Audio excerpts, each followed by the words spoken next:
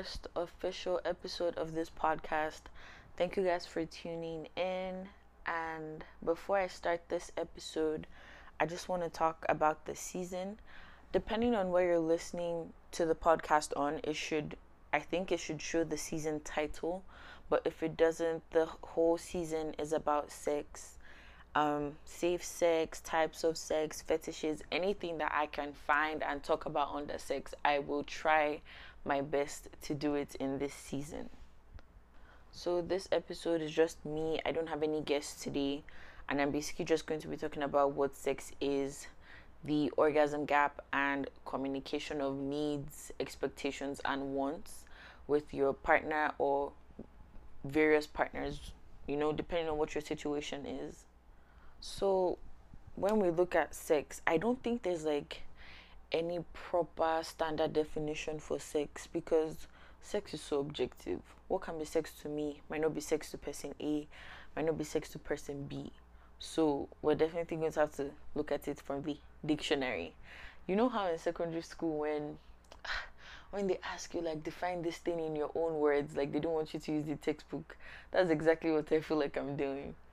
But anyways, the dictionary defines sex as sexual activity that involves sexual intercourse in reference to people.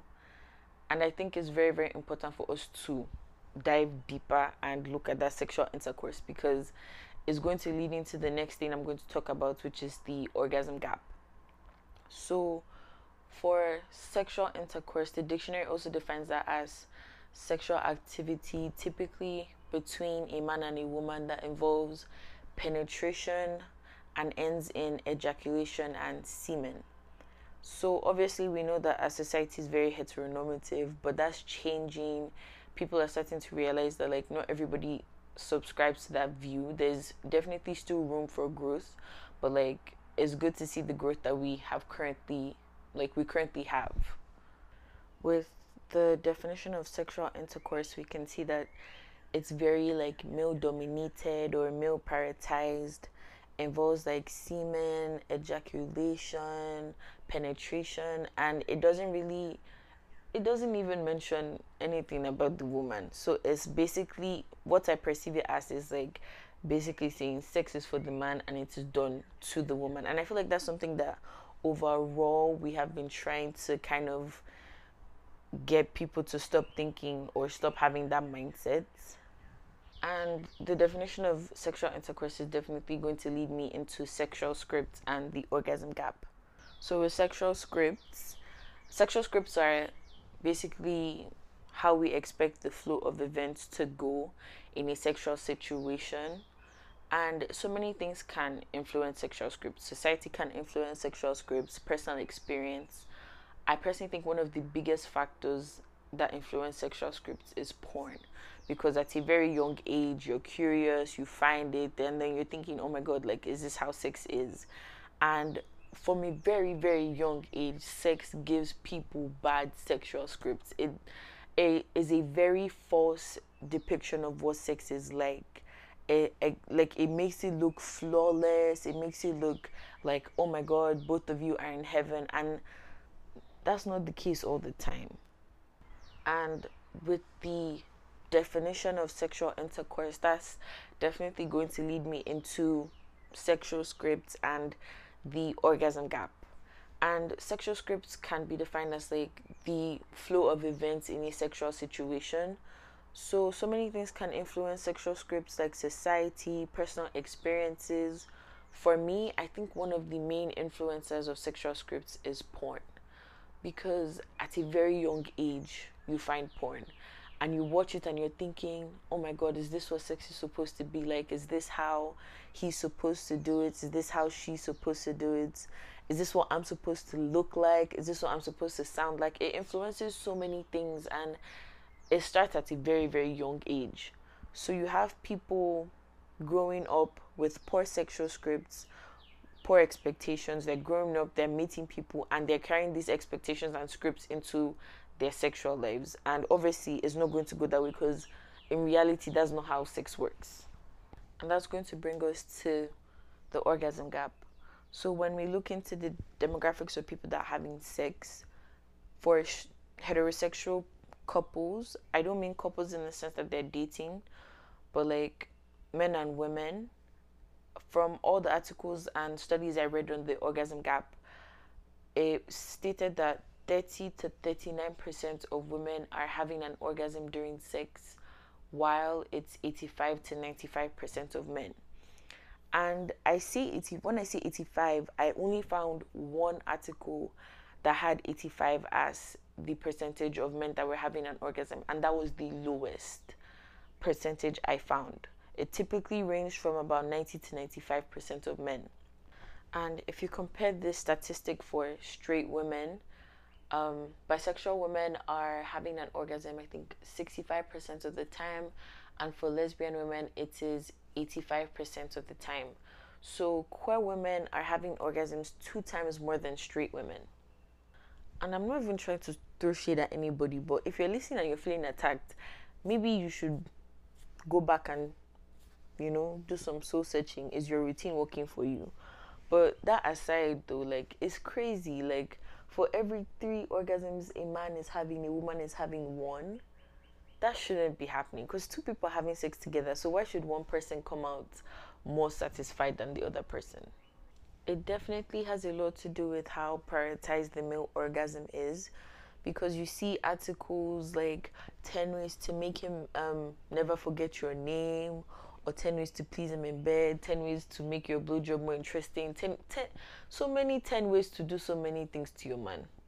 But when it comes to women, you see 5 ways to make her fall in love with you, 10 ways to make her feel like she's safe. You get my point. Like, all these things on how to better sex are projected to women for men.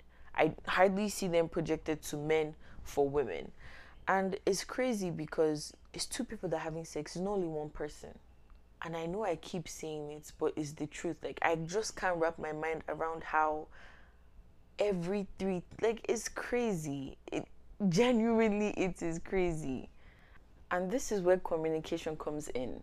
Not a lot of people are communicating their needs, their wants, and their expectations when they're having sex. And that in itself blows my mind, because our society is so promiscuous. Like, we have so much sexual content around us. I can't remember if it was a Calvin Klein or if it was a Levi ad. Like, it was an ad on a building, and I know it was advertising jeans, and literally there were no jeans in sight. I mean, you could see the jeans, but that wasn't the main focus. Sex sells. It sells in music, it sells in movies, it sells in ads, sex sells everywhere. So why do we have such a prudish line of communication when it comes to this sexual content that surrounds us on a daily? If anything, that should give us like more courage to say, oh my god, I don't want this, I don't want that. If you're seeing sex on a billboard, you're seeing sex in front of you, you're seeing sex on social media, you're seeing sex on TV, like, then why is this such a hard thing to say to someone? This isn't working for me, I want it this way. Why is it such a hard thing to say, oh, this is sex? Like, why can't we just openly talk about it? And honestly, I don't think I have like any solutions or any ways that like can reduce the way people talk about sex, because I feel like people, not all, but definitely society still kind of makes sex a taboo subject that we're not really supposed to touch on in public. It's not nice per se to be that vulgar. And when that's something that has been put in your head over and over and over and over again, it's not going to be easy to just come out and say, oh, like, this is how I want this done, or I don't like this, or I want this, or I want to try this. And I feel like it's something everybody has to find for themselves. Everybody has to be able to break out of that shell and be like, I have to communicate so that I can get what I want. Because truly, truly, if you don't, like, no one's going to know what you want unless you say it. And it doesn't only work with sex, it works with simple things. No one is going to know what you want unless you ask for it. And the fact that no one's asking is giving people a lot of false confidence. I wouldn't even say false confidence, because false confidence is like, oh, I know I can't do something, but I'm projecting to the world that I can. people are literally walking around and saying things like, oh my god, I don't eat pussy because my dick is so good. And some people can have that talent, but that doesn't apply to anybody. I mean, everybody. So why are people even that's like that aside, I think that's so selfish. I genuinely think that's so selfish. And I'm being dead ass. Like, nobody can convince me that a man that says to a woman, oh my god, I don't eat pussy, is not selfish. I nobody can change my mind on it, because it's like saying, that, oh yes, the best spot for me on my body is my clitoris, and oral is the best way to help me achieve an orgasm or to like make me feel my best. And you're saying to me, looking in my face, saying, okay, I know this is what is best for you, but I can't do it, but enjoy my dick too. What? Like, just spit in my face if that's what you're going to say to me. And I'm not trying to say like, oh, some people that actually say, oh yes, my dick is bomb, I'm not trying to say that they're wrong or they don't live up to their statements.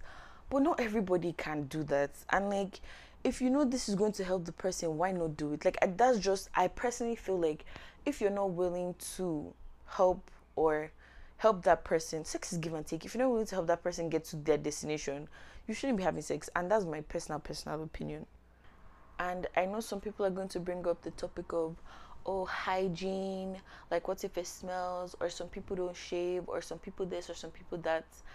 And like I said, it all boils down to communication. You have to communicate what you're comfortable with, what you're not comfortable with. If you're not comfortable going down on someone that's hairy, then you have to say to the person, oh, personally, I wouldn't like to go down on someone that's hairy. If the person doesn't want to shave and you know that for a fact, like, that's something that you don't want to do, then you know that that's not your person. If it's a matter of the person has met your physical requirements in terms of shaving or whatever not, and then you're like, oh, okay, could you just please go to the bathroom, wash up before you come, it's not a big deal. I feel like some people need to learn how to not take that so personal, because sometimes you have a long day. Some people like pussy with character, some people like pussy that is fresh out of the bath. We have to compromise. That's just give and take, people. Like, do you get, like, you can't just show up to someone's house and be like, oh damn, like, this wasn't what I was expecting. Did you tell the person what you liked, what you wanted, what you preferred? And as on the topic of this, telling people what you want and what you like, you also have to know that, like, you can tell someone what you want, what you like, what you prefer, and that may not be their cup of tea, and you also have to accept it. You also have to decide, is this something that I can overlook? Is this something I can't overlook? Me personally, I do not like hairy people. Like, I just don't like it. I will not. It's not in my vocabulary. If it's there, then I'll get up and go. It's something I always tell people. I'm like, please shave, because I don't want hair in my teeth. It's just uncomfortable for me, and it's not something I can compromise on. So if someone's not willing to do that for me, then I know that, well, that shouldn't be the person I should be having sex with in the first place. And it doesn't even have to be out of spite or anything. It could just be, we're simply not compatible. What I can compromise on and what I can't is not in alignment with what the person can or can't compromise on. A big part of communicating your preferences and your needs during sex actually happens during sex. A lot of women give false encouragement. And if you're listening to this podcast and you do it, please stop. For your sake, if not for anybody, for yourself. Especially if you're going to keep having sex with that same person. Why are you faking it? Like, I know, like, it's not that easy to look someone in the eye and be like, yeah, like, you were not bad, but you were not good. Like, I get it is not good, but for the sake of your pleasure, like, look, even if you have to look away, at least say to the person, oh, this didn't work for me this time, can we try it this way? Or, I don't think I want to do this the next time, I think I want to try this next time. That way, like, both of you, it helps both of you. You enjoy yourself, the other person is learning, you're learning ways to please each other, and I don't think that can ever be a bad thing. Main thing is to stop faking. Stop faking your moans, stop faking your orgasms, stop faking everything. Women or men or if someone is not doing anything right. Like, tell them if someone's doing something you don't like, say it. If it's too uncomfortable in the moment, stop them, or like give them a tap, let them know, oh, this is the wrong direction, or this is the wrong way. If it's something that, okay, you can say, oh yeah, it's okay, but maybe after the session I'll tell them I don't want it again, then tell them after the session. Like, there's no harm if someone isn't willing to hear you out and literally hear you say, oh, we did this and it's not working for me, I don't like it, it's not comfortable for me, and the person gets upset by that, then I think you're better off going. I'm being very honest. You're better off just leaving and finding someone else to sleep with, because for someone that won't accommodate you because you said this doesn't work for you, that's not nice. Like, that's selfish. And that's something that sex should not be. Sex should never be a selfish act. On the topic of selfishness, I feel like this this is just my opinion, but I don't know how I feel about one night stands. I personally wouldn't say I support them, because with one night stands you don't necessarily, like, you don't get to learn much about the person in terms of their body. And it's like with the one night stand, you just go there, you're unprepared, you don't know what you're expecting, and that's, for me, I can't do that too. That's something that I cannot do. If I don't know what I'm expecting, I can't go inside. I always have to like vet people, like figure out, oh, like, where has this person been, like, what has this person been doing. I have to keep myself safe. If not for anybody, I have to protect myself, because nobody's going to protect me. I don't even want to go too much into one night stands, because that's not one of the things I want to talk about today. So back on communication, remember to express yourself. Like, you should be able to tell the person, I want to try new things, I want to drop these things. That's very, very important. It's also very, very important to be on equal standing in terms of pleasure, like with the person you're sleeping with or with the people that you're sleeping with. Like, nobody's orgasm should be more important than the other person, or nobody's journey should be more important than another person's journey. Like, that's not how it works. Like I said, give and take. Before we end the episode, is very, very important for me to say, sex requires participation in both parties. Like, two of you, or how many of you are having the sex, have to participate for it to be enjoyable. Because I don't see a situation where one person is giving their all and someone is literally giving zero and the outcome will be pleasurable. I don't think that can like, I don't think it can be possible. And also, very, very important, please, everybody, stay safe. Wrap it up. Take care of yourself, because these streets out here, they're rough. And I'm seeing people in relationship and they're not testing themselves. I'm like, is it because you're in a relationship that you don't think you need to get tested? Everybody should go to the clinic. It's very, very important. I know, I mean, it can be hard. Like, in night, it's very difficult. If I'm deciding to do that one now, that's a headache. That's something that I know that is so stressful. But still, it's worth the time. It's worth the stress. Take your time out. Go and get yourself tested, because you can be sleeping with one person. That one person may not just be sleeping with you. I'm not saying that everybody's cheating, but it's always good to check, so that way you can have peace of mind. Like I always say, a wrapped peen is the best peen. So that brings this episode to a close. And for the next episode, we're going to be talking about the types of sex and fetishes. I can't wait to introduce you guys to the next guest for this episode. So thank you guys for listening. That's the end of this episode. Remember, a wrapped peen is the best peen. So stay safe, communicate, and get your nuts. This life is one, please. We can't be struggling.